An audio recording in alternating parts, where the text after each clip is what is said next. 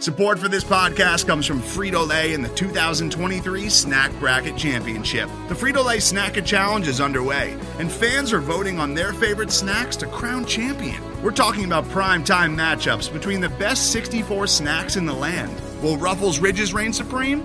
Can Doritos defend their dynasty?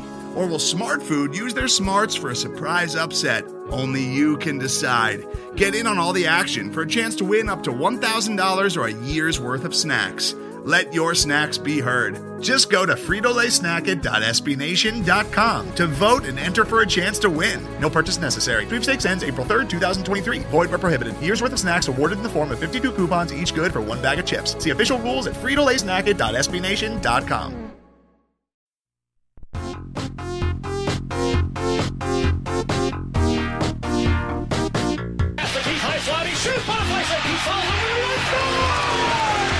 Here is Chicago!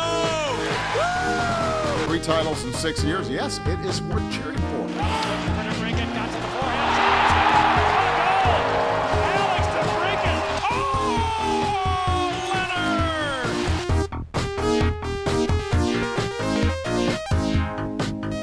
Leonard! Welcome to Musings on Madison here on the Second City Hockey Podcast Network. I'm your host, Dave Melton, assistant editor at Second City Hockey, and I've got my two usual line mates with me this evening. First off, the analytics darling of Second City Hockey, Shepard Price.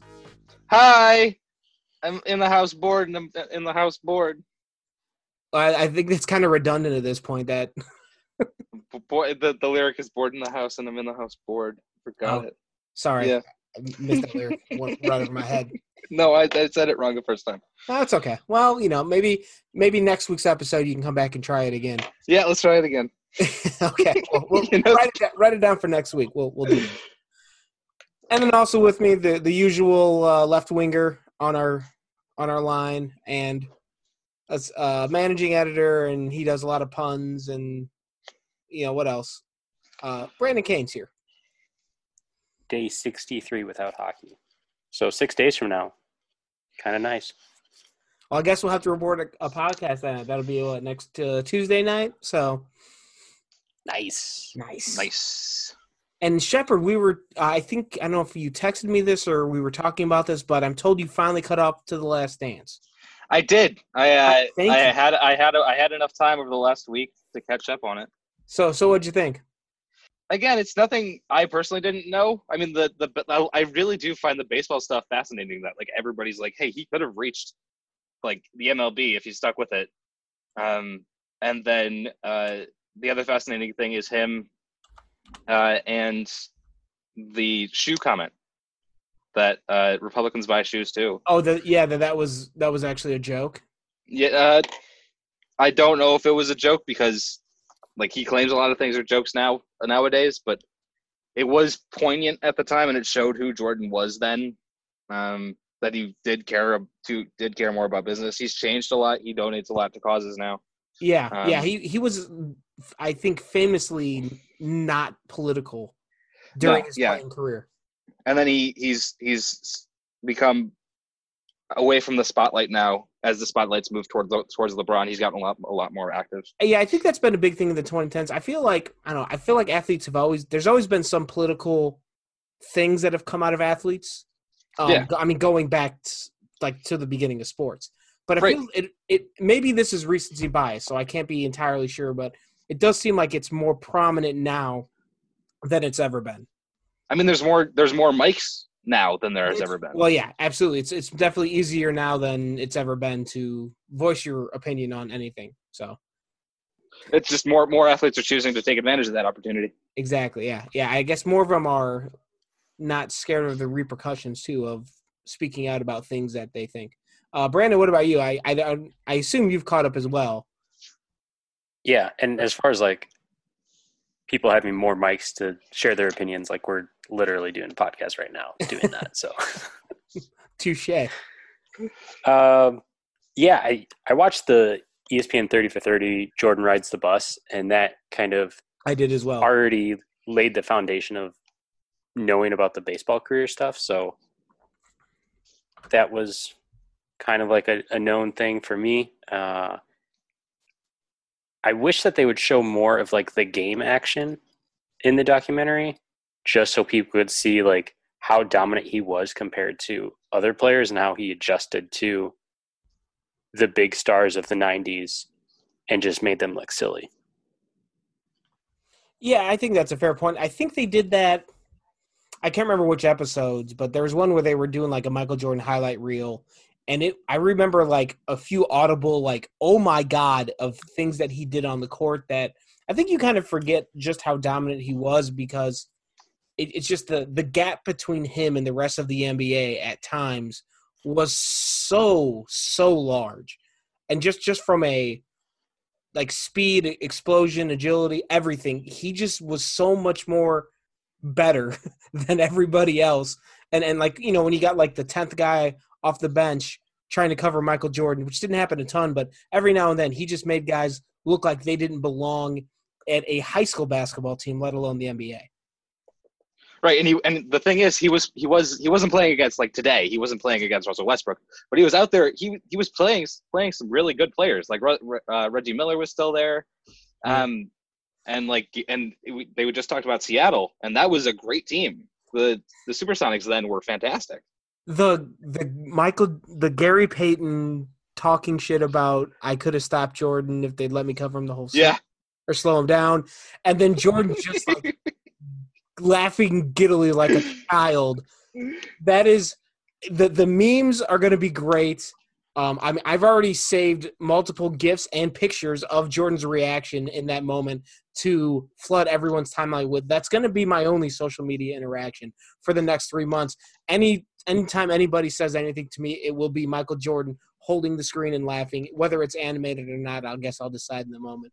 But that is like, that is so perfectly encapsulates Michael Jordan. Is 25 years later, somebody said, "Oh, I could have guarded him better," and he just laughs. And in such like, I've never heard so much condescension out of a laugh before. I liked the story that he had on Bradford Smith, where he put up, I think it was 36 in a game or 37 in a game, and he was like, "I got your ass next," or whatever it was, and then he went out and he scored 36 in the first half. Yeah, and all he did was go at that one guy. And everyone was just like, ooh. And he didn't do anything. Like the thing about LeBron Smith putting his arm around Mike saying, good game, it never happened. Jordan just made this shit up in his mind that this guy did something to me, and I don't know if he told the reporters or what, but the fact that he just made it up. Yeah. He just The books go into that. Both of the books, Halberstam and Sam Smith, both go into that. That he is like what made him great at baseball. That work ethic and that competitive drive.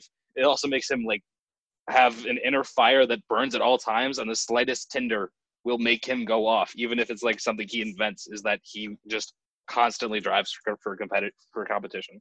And I thought that's what like so many people have talked about the end of the 7th episode when Jordan kind of teared up talking about his competitive streak and how it might have affected his perception as a nice guy because sometimes he was kind of a dick to his teammates.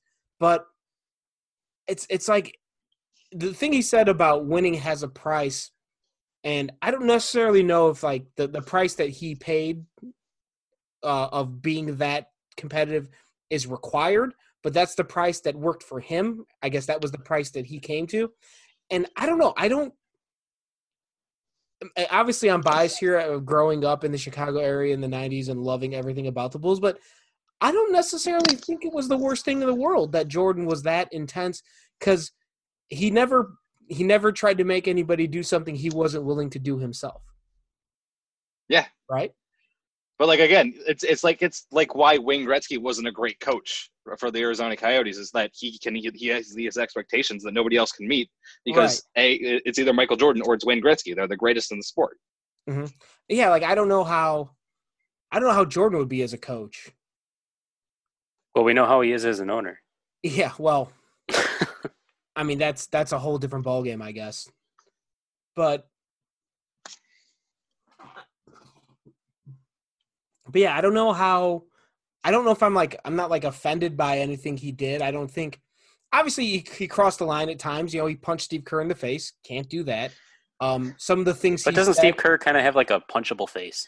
No, it's Steve Kerr. Steve Kerr does not have a punchable face. Bill Wennington kind of does now, if you can reach it. Yeah. The upside down pitchfork facial hair. That's uncalled for. I was trying to think. I was trying to think of somebody from the '90s Bulls with a punchable face, and the first face I could think of was Bill Wennington because of the facial hair he has now. Yeah, I don't know. I don't know who had a punchable face on that team, but I don't know. It's just you're in professional sports. You're in the business of winning, and I don't. It certainly isn't for everyone. I think there's a lot of guys that might have been turned off by what Jordan did, but Jordan was also going to take you to heights higher than any other player could take you to. So I guess that's a trade-off. It's kind of like being like on the Patriots in the last 20 years is there's probably teams that are having a hell of a lot more fun at their jobs, but no one's had more success than the Patriots. So it's kind of a pick your poison. Is like, do you really want to win at just about all costs to the point where you're not really having fun playing football anymore, but you're gonna have fun. Your fun is in the winning, or do you go to another team where they have more fun in the process, but maybe the result isn't as good? I guess it comes down to like what a player is looking for. Right. And what Tom Brady is looking for, because Tom Brady left for somewhere that's probably going to be a lot more fun. Yeah. Well, I also think just him and Bill Belichick, they both have egos, and not maybe in an unhealthy way, but when you've had as much success as those two guys have had after 20 years and the egos that they've built, at some point they probably just got sick of each other. Yeah. I don't know anybody that has, if you have the same job for 20 years, you're going to get sick of your boss at some point. You may not leave the company entirely, but maybe you do. I don't know. I've never had a job for 20 years, so I guess I'll report back if I ever get there. I've never had anything for 20 years. Well, there you go. I really haven't either. I guess I'm not old enough to have had that yet. So, yeah. So you guys want to talk about some hockey now? No, we did our basketball side. Yeah. Let's do it. Let's do it, yeah. The only real news to discuss from a Blackhawks perspective, and I guess this is from a hockey perspective too, is that on Monday, the AHL announced that it was canceling the rest of its season, forgoing the Calder Cup playoffs, and I guess they're going to hope to do it all, start from scratch in the fall and have a full 2020-2021 season. Fingers crossed that'll happen, and we won't even cross that bridge tonight because it's not worth getting into. But I guess the ramifications of them canceling the league, and Brandon Cana, will go to you first because I know you were in the seats for a lot of Rockford Ice Hogs and Chicago Wolves games over the past hockey season. I guess what was your reaction when you found out the AHL was going to do it? Not surprised, motherfuckers. Well, okay. I think at this point, any league that decides to fold up the shop at this point, like if the NHL or the NBA announced tomorrow that they were done, I'd be like, yeah, well, that's the way it's going. Yeah, I think the surprising part was they voted on it Friday, and then they didn't announce it until Monday, and everyone was like, so is this going to leak out over the weekend, or like you just going to say it? Like, why are we waiting? Because it happened like during the day. So they had time in the afternoon to tell sponsors and business partners, hey, like, we're not coming back in the summer.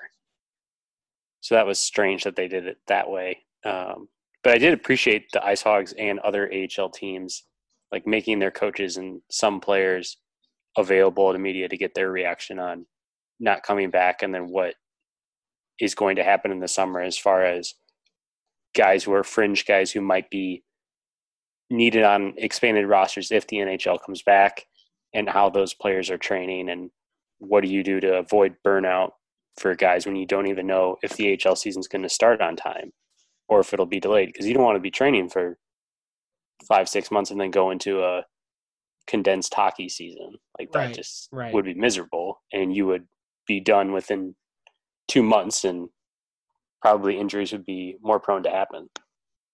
Shepard Price, what about you? What were your reactions to the news about the AHL canceling its season? Yeah, as somebody who's covered, like Brandon, an AHL team, although my team was the Wolves, it's also like a realization that some players aren't going to come back to the AHL next year, and some coaches like if everything goes according to plan, Rocky Thompson has coached his last game with the Chicago Wolves because he's one of the best head coach candidates in the league and San Antonio's hockey team's not even going back to the city. Right. San Antonio didn't get a chance to say goodbye to their team because Vegas bought them and is moving them to Henderson next year. Like, there's a lot of things going down. And even the Vegas prospects are now leaving Chicago, probably left Chicago for the last time. And all these rituals you would expect to be like meaningful are just now over. And it's interesting to see how this works out because if the NHL goes the same way, like, there's what players have we already seen play their last games? Like, is Joe Thornton done and all that? Well, he did shave the beard, so I mean, yeah, you gotta wonder. Oh, I was very surprised to see that. The way he did it was pretty adorable. He had his daughter involved in the video of it, but man, it was the way he should have done it though is it should have been his retirement announcement, and he's like in a barber chair. And you see him with the beard, and then he spins, and then you see his back for, I don't know, a second or two, and then he spins around and his beard's gone, and then he just says, "I'm retired." I feel like that would have been like such a cool 8-second clip or whatever. And then he just never has the beard again. That it was only a hockey thing. Yeah. So then, I mean, he probably, I don't know if he has any endorsement thing with beard brand, but that would go away obviously. Yeah he should. If he doesn't, he's got one of the best beards in sports. And the Bens, especially Jordy. Yeah, it wasn't surprising the AHL canceled. I think the bigger concern now is you start to worry, think about the AHL's long-term future, because I feel like a lot of the professional leagues will ultimately be okay on the other side of all of this because they've got enough money. There's TV deals. I feel like I wouldn't be expecting any professional franchises in any of the 5 major American sports to fold. Well, MLS might be another story, but out of the NBA, MLB, NHL, and NFL, I think those 4 leagues, all their teams are probably going to be safe. But when you start getting down to the minor leagues, that's where things I feel like get a lot hairier because they don't have the TV revenue deals that the major professional leagues can thrive off of. So, a lot of their money probably comes in fans coming to game and, buying tickets, buying merchandise, buying concessions. I don't know, Brandon, if you've done any research or anything or talked to people in that realm, but it would seem like the AHL and just minor league sports in general, I know minor league baseball teams are massively concerned about their just ability to exist in the upcoming days, weeks, and months. Is there any similar things happening in the AHL world related to that? Yeah, because they're, like you said, revenue is based on, getting fans in and merchandise and concessions and all that. It's just, you think of what could happen if they don't play. Do rosters expand and you basically have a taxi squad game beforehand, or how would that work? Like a Friday night high school basketball, you do a JV game and then a varsity game. Yeah, that would be one way, I guess, to get people to go. And then there's the thought of a guy like Michael Tepley who just signed. He can play in the AHL because he was drafted out of the Czech Republic and not a CHL team. Mm-hmm. But he also can go back to Winnipeg. So if there's players in his situation that can play in the CHL and the CHL is happening, then teams have to decide hey, do we want him potentially here where he'd be closer with our developmental coaches, or do we just send him back to junior and just have him rip it up? Yeah. And by the way, a really quick plug, Brandon recorded a interview with Mitch Peacock, who's the voice of the Winnipeg Ice, where Michael Tepley played last season, and there was a podcast released on Monday. So if you were interested in more information about Michael Tepley, check out our wherever you get your podcast, and we had a Monday episode that had more information on Michael Tepley. The thought that I just kind of casually mentioned about the like the JV varsity games every time there's a hockey. Maybe not every night that there's an NHL game, but it feels like the NHL would need to do something to protect its minor leagues, or they have to do something because the player development pipeline is going to be severely stifled if there's any sort of effect on the AHL's ability to exist as a league. And then you go down further into the ECHL and then like the USHL and all the other organized leagues throughout the United States and Canada. So it feels like there's a lot at stake there, and there's a lot that teams are going to be concerned about. And I don't have any good answers for that, and I don't think anybody does. But that's just more things to be concerned about in the era of a pandemic. So, right. And I don't think we have to worry about the AHL because the NHL has direct interest in it and will not let any of those teams fail. They need those teams. Like every team needs their affiliate in the AHL. It is the ECHL and this SPHL we have to worry about where teams are going to fold. Yeah. I think the further you go down the ladder, the higher the risk is that those teams are going to have trouble, keeping their organization running just because all their revenue is disappearing. And it's a similar problem for any small business across the world right now. So, and the interesting, you brought up the USHL. There's guys who they plan to attend college in the fall, but they don't know, like, is hockey going to be a thing or no? Because they could stay in the USHL as an older player, but they don't know if that season's going to happen either on time. Yeah. I mean, college sports in general could be an issue because if they don't reopen campuses to students, right? I don't know how you have college sports. For there to be college sports, there must be college, and you don't know if there's exactly. in the academic realm, they don't know if there's going to be college. There's probably not. They're probably planning on online stuff already. Yeah, I've heard from other people mention that they're talking about not having students back. I won't say there's been any like specific articles or anything I've seen referenced, but that's some hearsay that I know I've heard from people who are in college saying that there already talks about having a fall semester, or at least not a fall semester in person. And so, yeah, I aside, it's interesting. Like, we always talk about the NHL and when it's going to come back and how it's going to come back and all this and all that, but there's so many more layers to this than just what's going to happen to the NHL. And I think that's part of the whole problem with everything right now. This is affecting everything, every single aspects of our lives from the top to the bottom and everything in between. Nothing is unaffected by this. I can't think of anything that has happened in our lifetimes that is like it. It's like an ogre. It has many layers.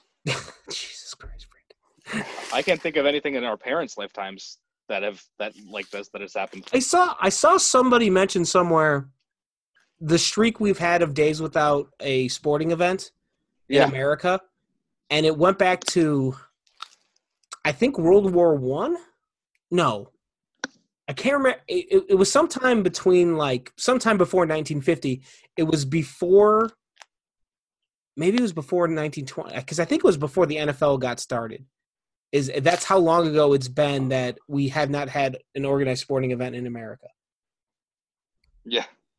And like I think we discussed this briefly a couple podcasts ago when I mentioned like this is the first time in that I can think of that sports has been stopped across the board in America since I threw out World War II, and I think it went back even before then. I wish I could find that tweet, but it's never going to happen at this rate. So it's out there somewhere in the Twitterverse. I know if somebody wants to go look it up, they can find it. I'm sure. It's crazy times, man. I feel like I've said that an ungodly amount of times the last 2 months. It's the craziest time I've ever been a part of, and hopefully will ever be a part of. Yeah. I think that's all we can say is yep. I don't know what else to say to that. One thing I do want to touch on with you guys real quickly before we dive into some Blackhawks hypotheticals that we were mentioning earlier, and I'm going to apologize in advance because I didn't mention this in our pre-show meeting. So I'm throwing you guys at this at you two blindly, but we'll deal with it. On Monday, I believe this is dated. Yes, Monday at ESPN, an article with both comments from both Emily Kaplan and Greg Wyshynski, but the part here is attributed to Greg Wyshynski. They asked, what's the latest on the playoff format? Wyshynski replied with, they can confirm that the league is currently focused on jumping directly to the Stanley Cup playoffs rather than attempting to complete the regular season before the playoffs. What do you guys think about that? Well, the other news is that they're thinking about a 24-team tournament, which would include your Chicago Blackhawks. So, further down, the New York Post reported that the NHL's reopening plan is shifted to staging a 24-team tournament that will include a best-of-3 play-in round. Right, and then in every other single area of life, New York Post is actually credible in hockey because Larry Brooks works there. Okay. So, John Tortorella's favorite reporter. Yes, Brooksy. Hey, Brooksy, why don't you get the fuck out of here? But yeah, the Blackhawks might not be done playing hockey, but like the teams like the Detroit Red Wings, who have zero reason to return to hockey, are done. Yeah, if they do 24 do the teams, Blackhawks though? I mean, if Corey Crawford is still like what he's been throughout most of this season, maybe I could. If Corey Crawford just stands on his head throughout the tournament, I can see the Blackhawks somehow finding a way. I mean, deep into it. You know, all you need, like you said, is love.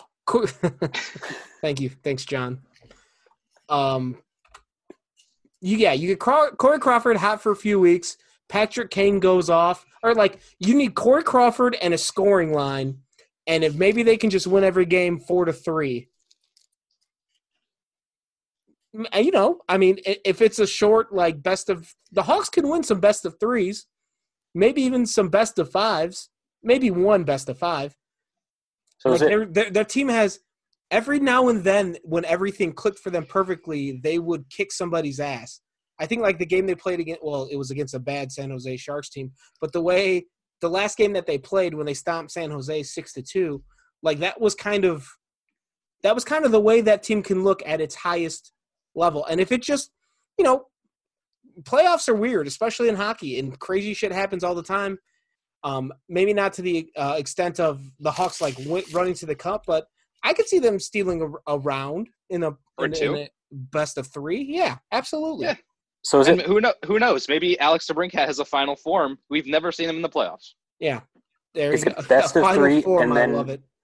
Is it best of 3 and then it goes to like the normal playoff structure, or how does that work? I don't know. It just all this says is it will include a best of 3 play in a round. After that, who knows? I would hope because I feel like they should go the threes. Basketball way and do best of 3, best of 5, and then 7-7. Yeah, I don't. As long as you best of 7s is just stupid as it is. It's bad. As long as you award right now it's bad. I feel like you have to award the cup after a best of 7. Well, yeah. Yeah, that's the only requirement for me. If you want to do some 3s and 5s, because, yeah. Do you think they should do instead of best of 3, do it best of 2 on aggregate? Or do you think that would make people's heads spin? I feel like the concept of aggregate is strictly a soccer thing, and no other sports want to adopt that. No. I like it. I think it's a good idea, but it doesn't seem like any other sport is willing to do that. I think it'd be great if the Blackhawks like win 3-2 and then lose the next one, and everyone's like, "What they lost? Oh no, they won." They win on the road goals tiebreaker. Yeah, it'd be great. I'm all for the chaos. Yeah, I think because there's no asterisk next to the Blackhawks 2013 Cup. Exactly. Well, we played 48 games in the regular season, and then the actual playoffs that year. There should be no asterisk. I agree. So there shouldn't be on this one if it happens. No, there should be on this one. Yeah, it's a tricky situation for not only for the NHL, but it's a tricky situation for them and I think the NBA right now because they're the 2 seasons that got cut short at the end. And then MLB will have like the opposite problem of trying to figure out how to start and whatever. And then the NFL, God only knows. I don't know. I'm glad I don't have to make those decisions. But I go back to what we discussed a couple weeks ago. If there was ever a time to just do some goofy shit, this is that time. I don't know what that would entail, but I think it'd be fun. Like you said, Brandon, I'm all for chaos. Maybe we just need a little bit of sports chaos because everything else kind of feels chaotic. So maybe sports should join the party. What about if people made shirts that said, "Do that goofy shit"? Well, tell you what, you can start and let me know how that goes. And then I'll take 10% of the profits. I feel like Disney would want 100% of that. Do they own copyrights to the word goofy? Oh, they probably do. It makes sense if they do. You shouldn't be allowed to do that though, especially after Ohio State tried and failed with the word "the." Hey, that reminds me of one of my favorite jokes. Do you know why Mickey and Minnie got divorced? Because she was fucking goofy.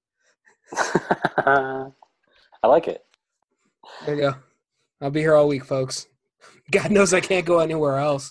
I actually went to a Dick's Sporting Goods today. I'm in Indiana today on Monday they opened retail stores in my county for the first time since March. And so I went to a Dick's Sporting Goods trying to find something. I couldn't buy anything because their computers were down. But I walked in, I was wearing a mask, and there was something oddly comforting about just walking around a store for the first time in 2 months. Walking around a store that wasn't a grocery store. Because I haven't been able to do that in a very long time. And there was only like 3 people in there and like some associates that worked there, but it was just like, it felt like, all right, maybe we're not going to be stuck in quarantine situation forever. Just a very, very long time. Yeah. Mitch Trubisky jersey is still $100, by the way. Why? Oh, wait, he still plays there. He plays for you guys, doesn't he? Oh, kind of. He's on the roster still for another year at least. He's your backup quarterback, right? Oh, probably, if we get football. Well, I think that's enough of whatever the hell we just did for the last 30 minutes. So we're going to take a brief that's easy for me to say. Going to take a brief timeout, and we're going to come back on the other side, and we're going to talk about some Blackhawks hypotheticals as part of this kind of what-if week that SB Nation has been doing, and we'll get into that in just a few minutes. Today's episode is brought to you by Cars.com. With over 2 million vehicles and 50,000 more added every day, Cars.com will match you with the perfect car for you, your budget, your life, your style. And if you're ready to say goodbye to your current car, Cars.com will get you an instant offer to cash it in. Just start by entering your license plate and get matched with a local dealer who will write you the check. So whether you're looking to buy or sell, just go to Cars.com. It's magical.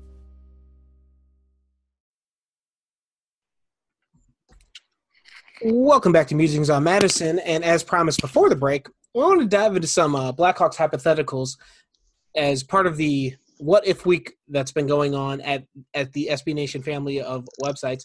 And it's kind of hard to do this for the Blackhawks because we were talking about this before we came on the air. With so many teams, with virtually every other professional sports team except for the Patriots and the San Francisco Giants, who also won 3 championships in the last decade. The Patriots got 3 in the last decade, right? Yes. Yeah. And I know the Giants did too. So other than those two teams and the Blackhawks were the only 3 teams that got 3 championships in the last decade. So it's really hard to sit here and play the what if game because so many of the things that the Blackhawks did actually worked out. And it'd only be like in the negative thing of, well, what if they didn't draft Kane? What if they didn't draft Taves? What if they didn't sign Hossa and re-sign Martin Havlat instead? And I don't know. It's kind of hard to do those because those are just mainly, if they don't draft Kane, they probably don't win the cup. They don't draft Taves, they probably don't win the 3 cups, so on and so forth from there. So what I was kind of leaning towards is maybe the things that happened during the cup run and since the cup runs that have led to the Blackhawks where they are now, which is hoping for a 24-team playoff format to say that they made the playoffs. So I guess I'll turn this over to Brandon Shepard first. I don't know. What are some of the big hypothetical, I guess maybe some of the big turning moments or turning points for this franchise that have happened in the last maybe 6 to 7 years, and maybe we can dive into some of the hypotheticals surrounding those situations. Brandon, I'll start with you. All right, so my biggest hypothetical starts 10 years ago with the 2010 draft when they took Kevin Hayes instead of Evgeny Kuznetsov or Brock Nelson. If they take Kuznetsov, then you destroy that searching for the second line center narrative that was so prevalent. And he stepped into the Capitals lineup in 2013-14 season. So that would have been right after the second cup, which would be perfect timing because then you think that they don't go and get Brad Richards, and then they don't maybe have to go for Vermette and that cup run, and then that gives them a pick for 2015. So, and he's still going strong. Here's my retort to that, and not that like the draft ones are always so tough for me because like there's always so many damn hypotheticals with drafts, and I guess when you get down to where the Hawks, they picked Hayes 24th and Kuznetsov was picked 26th.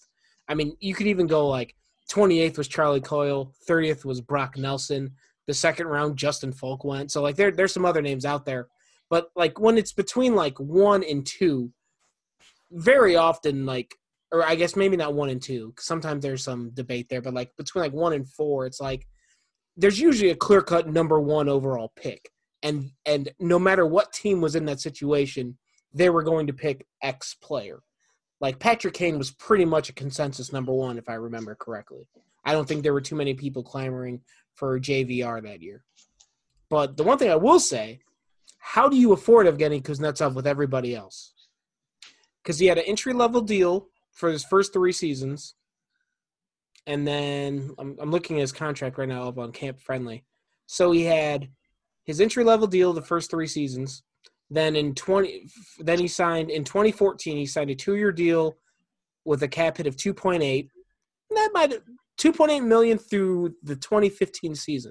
Not a bad deal. He signed another 2-year bridge deal in 2015 that took him for the next 3 seasons at $3 million per year. That even might be affordable. But then you get to the deal he signed in the summer of 2017. 8 years, $62 million. You find me $7.8 million on the Blackhawks salary cap that you could give to Evgeny Kuznetsov right now. The Seabrook contract. Damn it.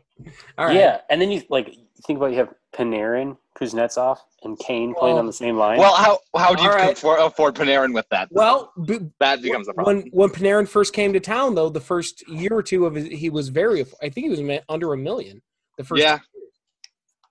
Yeah. And actually, we're going to come back to Artemi Panarin because that's one of my hypotheticals. That's a pretty good one, Brandon. Like if you consider that Kuznetsov through the end of the 2015 season, the highest his salary cap hit was going to be was 2.8 and a quarter. Like you can live with that. I think the Blackhawks very much could have lived with that. I mean, I don't know if they have the archives on Cap Friendly don't go back to the 2015 season, unfortunately, but I think you could probably find a couple million. I mean, how much money were they giving to Michael Handzus those years? Probably more medicals than his actual salary. Yeah. I was going to say, it can't have been that much. And I'm pulling up right. His cap hits in 2013, he was at he signed with the Blackhawks. He signed a 1-year deal in 2013. So the 13-14 season, he made $1 million. And that was his last season in Chicago. So I guess so it was only $1 million for Handzus. And then Brad Richards got like $2 million, I think. It was not a ton of money. Yeah, he was on a $2 million deal with Chicago. So yeah, you might have been able to wiggle Kuznetsov in there. Yeah. All right. That was a good one, Brad. That was an off the board pick. And then you also wouldn't have had all the Kevin Hayes drama, which was just annoying as hell. And I feel like the Kevin Hayes drama is exactly why everybody freaked out about Ian Mitchell going back to college for another year. Which was crazy because Ian Mitchell is not a guy who's going to shit in a stairwell. Yeah, like Ian Mitchell always said he was signing with the Blackhawks. I don't remember the Kevin Hayes thing. I don't know if he specifically said he was always going to sign with the Hawks. He ultimately did not. But like Ian Mitchell said, I think he was getting sick of telling Scott Powers that he was signing with the Hawks when everything was done. But I don't know. I guess people wouldn't take him at his word because of Kevin Hayes. So that was a good one, Brandon. Shepard, what about you? What's your big hypothetical? What if the St. Louis Blues were actually a smart team and drafted appropriately when they had the first overall pick and chose Jonathan Toews? I think it takes two to tango, and I think it takes two to win this. Well, more than two, but it takes two primary stars to win 3 cups in Chicago. And if the Blackhawks see that they're one of those two, go to their arch rival now, as Detroit's moved away. I don't think the Blackhawks have 3. The Blackhawks might even have 1 if Patrick Kane's playing first line minutes, and is basically the heart of the team. Yeah, I mean, just like think of that from the opposite perspective. Like, imagine if, like you said, in the mid 2000s, imagine if the Red Wings were picking, 3rd overall, the Blackhawks were 1st overall, the Blackhawks picked Eric Johnson, and then the Red Wings got Jonathan Toews. Right. And the thing is, Eric Johnson's a perfectly respectable pick. He's a great workhorse, but he's not a first overall pick guy. Yeah, okay. He's a solid like first round pick if you're down in like the 20s maybe. But for a number 1 overall pick, you're supposed to get like a franchise defining type of player. I mean, like, and especially in that era, like some of the guys that were going first overall, in 2005 it was Sidney Crosby. In 2004 it was Alex Ovechkin. In 2003, it was Marc-Andre Fleury, and then Rick Nash before that. I mean, those are probably 4 straight, like, legit guys worthy of the number 1 overall selection. And then before that was Ilya Kovalchuk. I'm just going back until, all right, here we go. Now we found a bust. 2000, Rick DiPietro. There's your first. Well, that was only a bust. He was certainly talented. He was just a bust because of injuries. Oh, okay. Yeah, and that's also a fair point. And then now I'm going to go the opposite direction, and I'm trying to name some. Obviously, Kane in 2007. Yep. Then yeah, so you had Patrick Stamkos? Kane. And then after that, Right. yeah, Stamkos. Who's 2009? Tavares. Ah, well done, Shepard. 2010. 2010. No. Taylor Hall over Tyler Seguin. Yes. Correct. What about The 2011? only reason I remember that is because there's some stupid ass video of those two in a hallway in Philadelphia meeting Patrick Kane before some game in the Cup final. And Patrick's like, "Oh, the American. Yeah, I like you." And then he like walks away, and it's the dumbest thing I've seen. That's Because like Patrick Kane sounds is like very that young. sounds like an NHL production right there. Oh yeah. Yeah. But the thing with that is like, I feel like Taves' reputation might be a little bit different because then he's playing with TJ Oshie, and based on their college experience together, I don't know. Yeah. Might be a Taves little would be bit a partier. But like, let's not pretend that there weren't some bad influences in Chicago. Yep. I mean, yeah, I mean, one kind of already, or well, 2 of them are working in TV now, but yeah. I mean, that all they talk about with that 2010 team, all they did was play and then go to the bar till 3 a.m, like the whole freaking team, because they were all between the ages of 21 and 24. They stayed And then out there to was the John bars. Madden. And then John Madden living out his college days that he probably didn't get because I don't think he went to college. That's just like a wild thing to think about, is like all these guys, and then there's like John Madden. Like, hey, guys, we gotta like. I take it back. John Madden played at Michigan. I assume since he was Canadian. Oh, so you didn't go to college? Okay, there you go. But Wow. Wow. Wow. still getting our shots off even in the midst of a pandemic. Well done, Brandon. What's your hypothetical, Dave? It's mainly involves the one day, and I'm writing an article about this that should be up on Friday at our website, but it mainly involves the summer of 2017 when within an hour of each other they traded away Artemi Panarin and Nick Hjalmarsson and got Brandon Saad back and got Connor Murphy.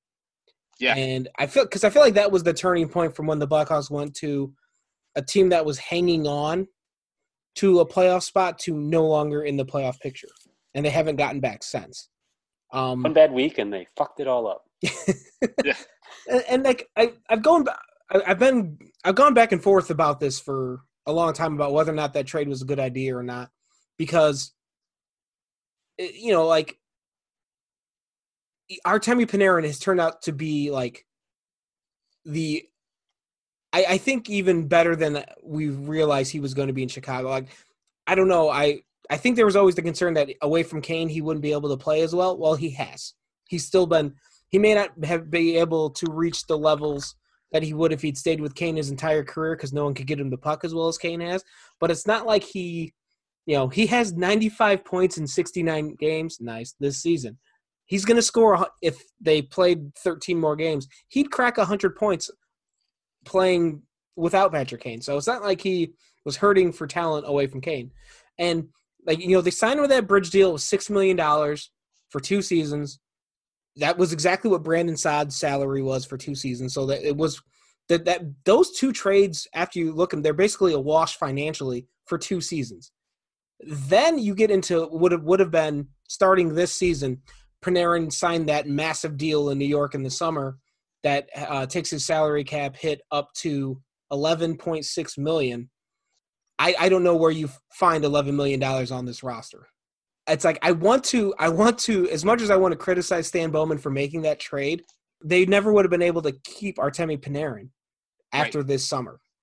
There's just no way. And they hadn't won a cup with him yet. They had won 2 cups with Brandon Saad. Yeah. And even if you leave Artemi Panarin and Nicholas Hjalmarsson on the Hawks teams of the last 2 seasons, do they win a cup either of those years? No. Like you can only score so many goals, and God knows they couldn't stop. And so the math, the way I was seeing the math work out, you could probably squeeze Panarin onto this year's Blackhawks team if you account for the $6 million that are going to Brandon Saad, and then you take the money that's going to Connor Murphy, and maybe Panarin, to say if he stays in Chicago, he only takes like 10 and a half, like 10 and a quarter million to stay just under Taves and Kane, so that Taves and Kane still have the highest salary cap hits on the team, because apparently that was a big deal to the Hawks. Whatever. But then you have you have Artemi Panarin instead of Brandon Saad, and then you don't have Connor Murphy. So who the hell plays defense? Exactly. Who plays defense on this team? If you trade Hjalmarsson for like picks, let's say, instead of Connor Murphy, who's playing defense on this team? Yeah, like they can't play defense now. You want to take Duncan Keith? Duncan Keith can't play 40 minutes a night. No, he cannot. He can't play. He shouldn't really be playing 25 anymore. Right? Yeah. I mean, and like because of that, there's so many other things that wouldn't really change. Like that's I think that's your main thing is, would they have won the cup the last 2 seasons with Artemi Panarin in town? No. Could they have afforded to re-sign him this summer? Probably not. So I'm not going to say the Blackhawks won the trade, but kind of in retrospect, I don't think it was a bad idea to trade Artemi Panarin. What I do think was a bad idea was maybe getting a better return should have been is the issue. Like, not that Brandon Saad's bad, but maybe they needed more help on the blue line than they realized. And not just flipping Hjalmarsson for Connor Murphy. Maybe you needed Ryan Murray, like a Justin Falk type, or I don't even know who was available in trade rumors at the time because that was 3 years ago. But I don't think you could have pulled down one of those 2 superstars and Werenski and Jones, but they needed to. I hope they at least tried. Panarin for Jones would have been. I mean, Panarin for Werenski would have been. For Werenski or Seth Jones. Well, it was the summer before. I was thinking of the Subban trade for Shea Weber, but that was the summer before. And Zach Werenski, he hadn't really broken out yet, had he? Because he was drafted in 2015.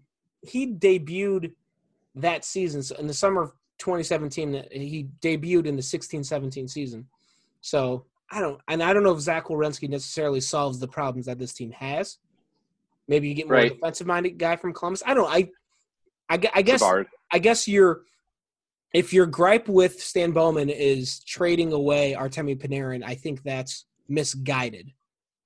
And I think that the hypothetical is, what if they had gotten a more appropriate return than Brandon Saad and Connor Murphy in those deals? Oh, not even the Connor Murphy one.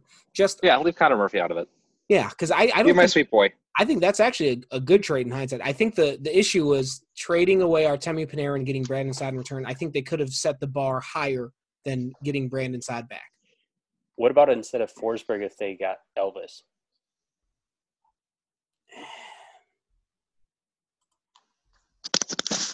I mean, what does Elvis change?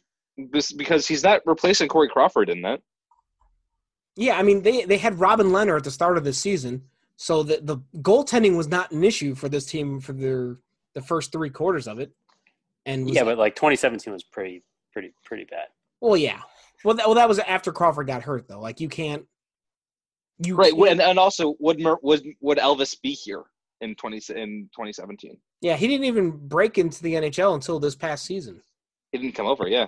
Yeah. I don't know. It was just a thought. Sorry, but you shat on it. Didn't mean to shout you down, Brandon. Sorry. But yeah, I mean, I don't know. Borstrand? I can't remember if there were any other big trades that summer, but I don't know. It does. I guess that's the hindsight. Maybe they sold low on Panarin. I think that might have been the issue. I think the only other one that I have for a hypothetical is if Kane didn't break his collarbone. How so? Because then they don't have cap relief to go get Vermette. Yeah. Okay. Well, how they scratched Vermette for a couple playoff games, so. That was some Looney Tune shit. Like, people went crazy about that. I was like, just relax, maybe. I don't know. I remember being one of the people who was not particularly thrilled with that decision, so I cannot. I don't know. I feel like at that point we had. It feels like you should have been able to grant Joel Quenneville the benefit of the doubt, but it wasn't happening apparently at that time.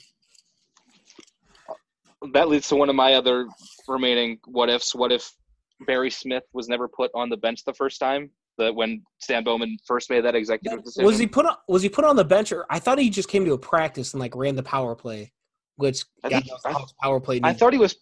It had to be more than that to upset Quenneville, but that's what first eroded their relationship. What if their relationship was somehow remained strong? And then the other massive one is what if Hossa doesn't sign here? Yeah, that's an interesting thought because Martin Havlat was a very, very good hockey player, and he's not Hossa. No, he's not. He's absolutely not Marian Hossa. But would the drop off from Hossa to Havlat be enough that you would say that team would not win a cup? Yes. A cup, just one. Yeah, just one. Yes. I think Marian Hossa was the best wing in hockey, just like Mark Stone is, for quite a while. Okay, but you're not replacing Marian Hossa with a bum. Martin Havlat was top 6 worthy. And they made the conference final the year before. Yeah, right. But although Havlat was skating on the third line at the time because I would rather have the guy who went to 2 straight cups over him. Well, of course you'd rather have Hossa. I mean, and Havlat was still kind of in the prime of his career. He was in his late 20s. I think the issue there is that you might have been worried that Havlat was going to get hurt again because he got hurt. He played his first season in Chicago, he played 56 games. The second season, he played 35 games. I think it was the second season when he came out, the first game of the year, he messed up his shoulder and missed half the year. And as soon as he got hurt, you threw your hands up oh, well, this season's over. Although that was the year Taves and Kane debuted, so it wasn't over by any means. But I don't know. That's a very interesting thought of. I mean that team was still. Here's I guess the other tiebreaker involved in this scenario is what was a salary cap situation because Hossa's was $5 or $6 million forever. Still carrying some weight actually over in whatchamacallit, Arizona now. Yeah, that's where it's kind of. And Havlet's contract was only $4.25. He signed a 6-year when he got turned down by the Blackhawks. He signed a 6-year deal at $4.25 million or $4.25 million through with the Minnesota Wild. What do you do with the Wild? Well, not much because those teams sucked. Yeah. Well, there you go. Yeah, I mean, Hosa's contract was actually $5.275, so only like a $1 million difference. And it wouldn't have saved the Hawks from the cap hell that they endured after the 2010 season.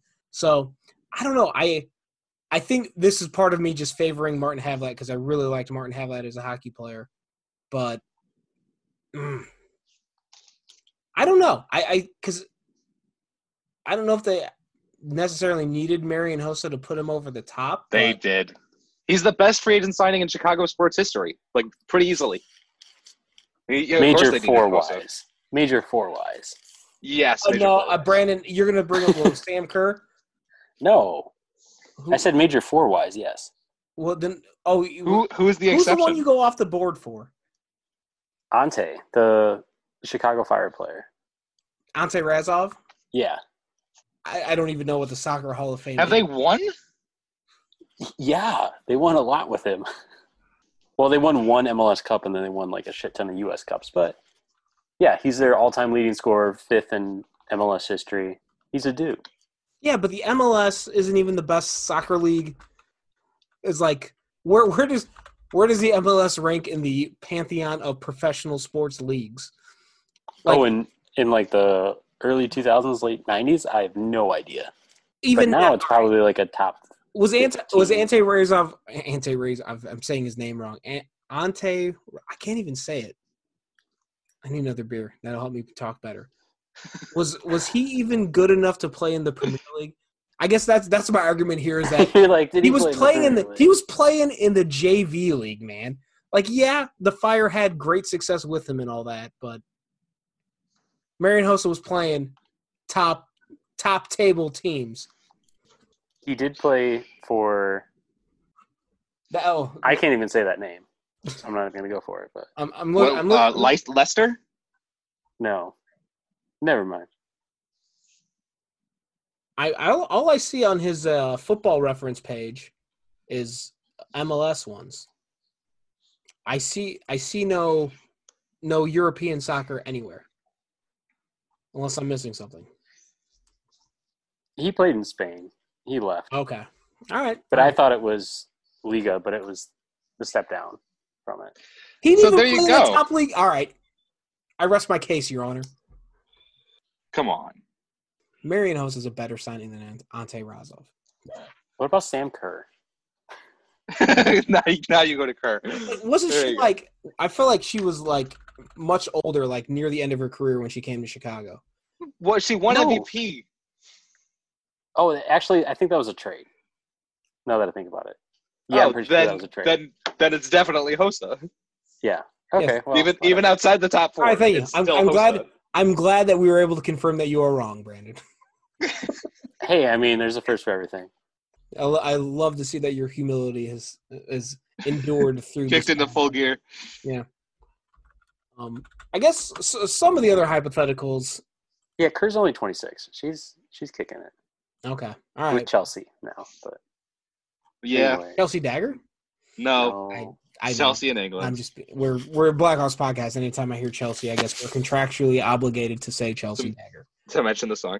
Not the obnoxious soccer team. Soccer pro, whatever the hell they're called. Football club? Yeah. Those guys. Football club? Yeah. I guess some of the other hypotheticals, I'm sure somebody is screaming at their radio or whatever right now. The Brent Seabrook contract extension is obviously a big hypothetical. And I don't disagree with you, but I have a hard time. Like, the Blackhawks had to do I'm trying to figure out how to word this properly. Maybe I'll just edit out all this rambling beforehand. It would have been a real bad look, PR-wise, to let Seabrook walk just after they'd won a third cup. So I feel like the Blackhawks at that time were, and as long as McDonough was around, they were very concerned with their look in the public eye. So I don't think Seabrook was ever going to leave. I Right. don't think they necessarily had to give him a 7-year contract extension or 8 years. However. No. An ironclad one at that. Yeah. They could have done what they did with Hossa and front load it. Yeah. Then Well, they're like, no, wasn't that illegal by then, though? The NHL made that illegal at some point, that front loading. Yeah. And it is kind of front loaded, actually, Brandon. Like his base salary, well, it goes back and forth. I mean, it doesn't dwindle like Hossa's did, where it was like $1 million. Yeah, exactly. Yeah, you're right. No, there was some clause in the CBA that came out after 2013's lockout where there's some kind of restriction on the spread of the salary over the life of the contract. Okay, I get what you're saying. To Shepard. I forget. I don't remember the details of it, but I know there's something in there that says your salary can only vary a certain amount over the course of the contract. Yep. But yeah, the no movement, like an 8-year contract extension with no movement clauses and then a modified no trade clause. Yeah, they didn't have to do all that for Seabrook. I mean, and obviously hindsight's involved here. The other deal that looks well, they let go of Sharp, so I mean. Well, yeah, but I mean, Sharp was. They traded him and special boy Stephen Johns. who I really thought Stephen Johns was going to be something.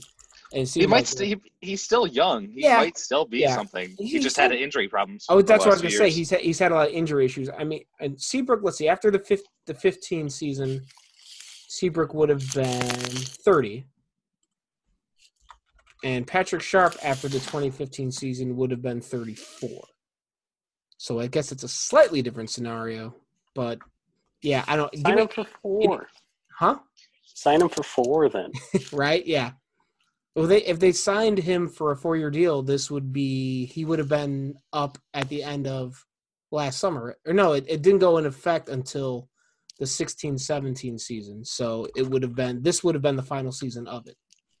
So, wouldn't that be amazing? You're like, well, sorry, you like busted both your hips and your shoulder. Like, he would have spent his last season with the Blackhawks on long-term injured reserve.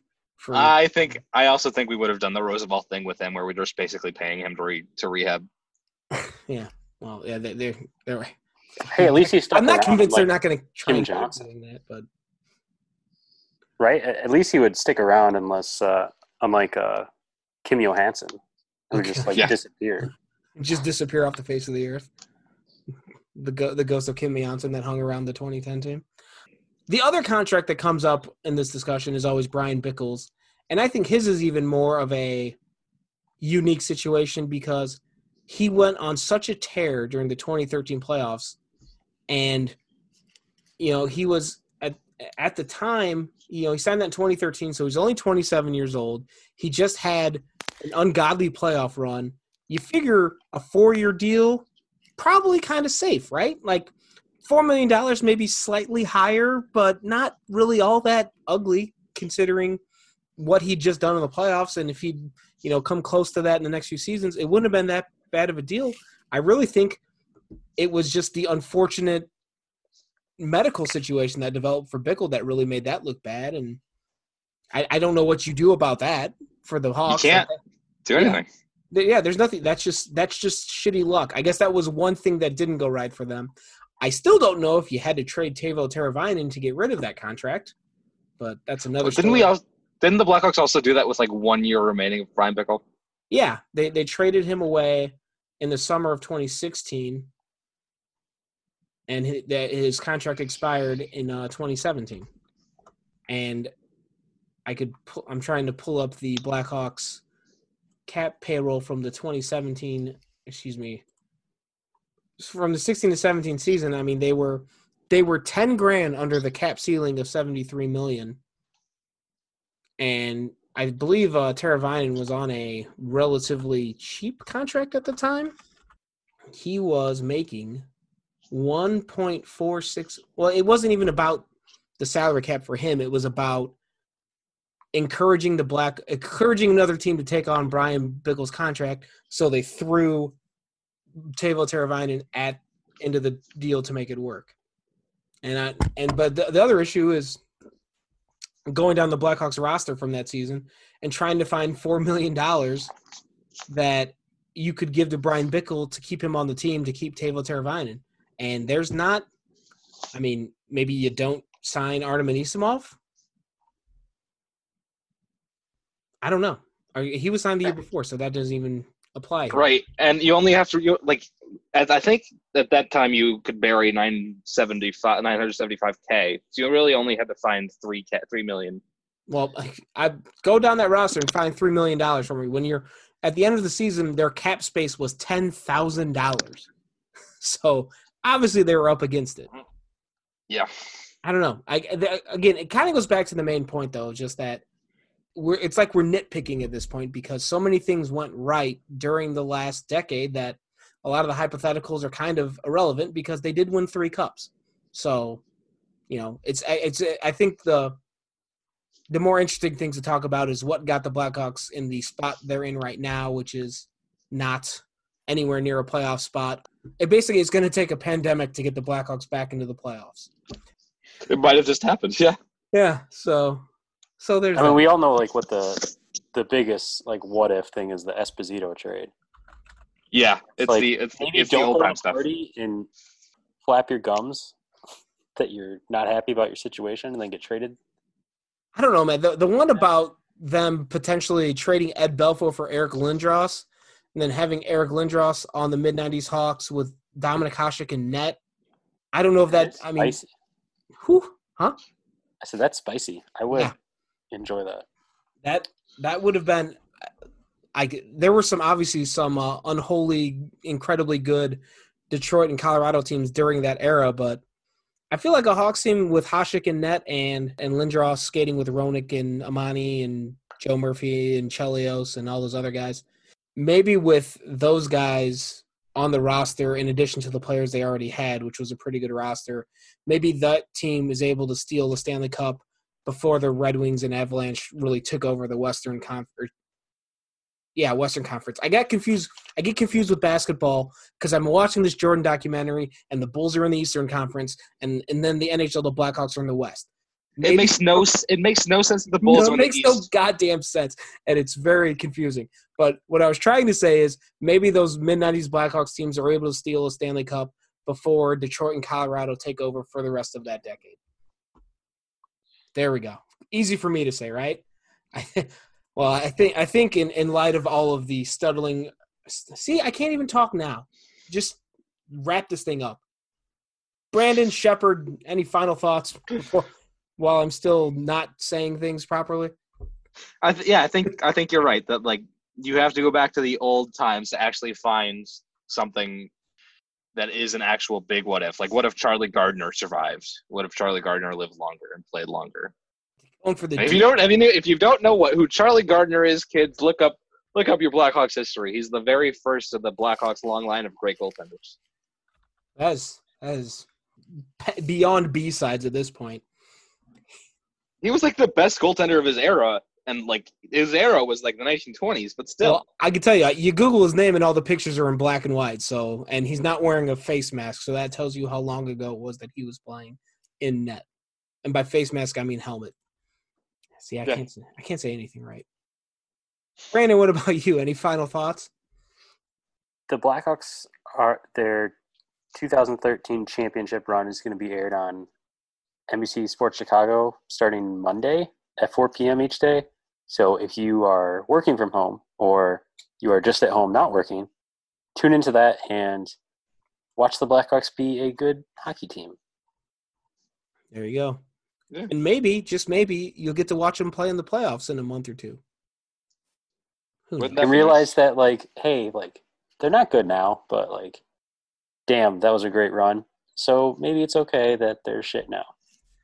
It's hard to have the context or have the perspective of, yeah, they're bad now, but, man, they did get 3 cups out of it all. Maybe we can do this debate some other time of whether or not they needed to be as bad as they are now as the price for winning 3 cups earlier this decade. But I hear you. It's a pretty good run, man. I can tell you, no other team I'm cheering for. Well, I guess it's weird to say this while we're also talking about a documentary about a team that won 6 championships in 8 years. So yeah, So now we just need the White Sox dynasty to take over the 2020s. I mean, we're gonna see it. Yeah. Whenever baseball comes back, we're just winning all the World Series trophies are coming to the South Side. So just believe in Eloy. Yeah, it's I was gonna give all the credit to Jerry Reinsdorf, but I don't want to do that. I don't want to give credit to the owners. I'm gonna give credit to the players. Yeah, Eloy, Tim Anderson, Louis Robert. Yohan. Dude, we gotta end this shit. I can't talk anymore. And thank you, Rick Hahn. We'll end it with this. Thank you, Rick Hahn. There you go. Thank you, Rick Hahn. Thank you for leading us out of whatever the hell the last 5 years were. Can't wait to watch Yohan Moncada hit home runs in the World Series. It's going to be a great time. But in the meantime, thank you very much for listening to this incoherent rambling that we call a podcast. No, it wasn't an all incoherent rambling, but it definitely is now. But again, thank you for listening. For Brandon, for Shepard, I'm your host, Dave Melton. Stay tuned to SecondCityHockey.com. We got plenty of random content coming up to hopefully keep you entertained and informed while we are living in this hockeyless void. And fingers crossed that at some point soon we do get some Blackhawks hockey to write about again. If they decide to put the Blackhawks in the playoffs, yeah, maybe they don't necessarily belong there, but goddamn it, we'll write about it because I'll enjoy watching it. But we hope everyone's staying safe. Keep washing your hands. Stay home if you're sick. Try and keep all the social distancing things so we can all stay safe and watch hockey whenever it gets back. And, yeah, go Hawks. Da da da da da da da da da da da da da da da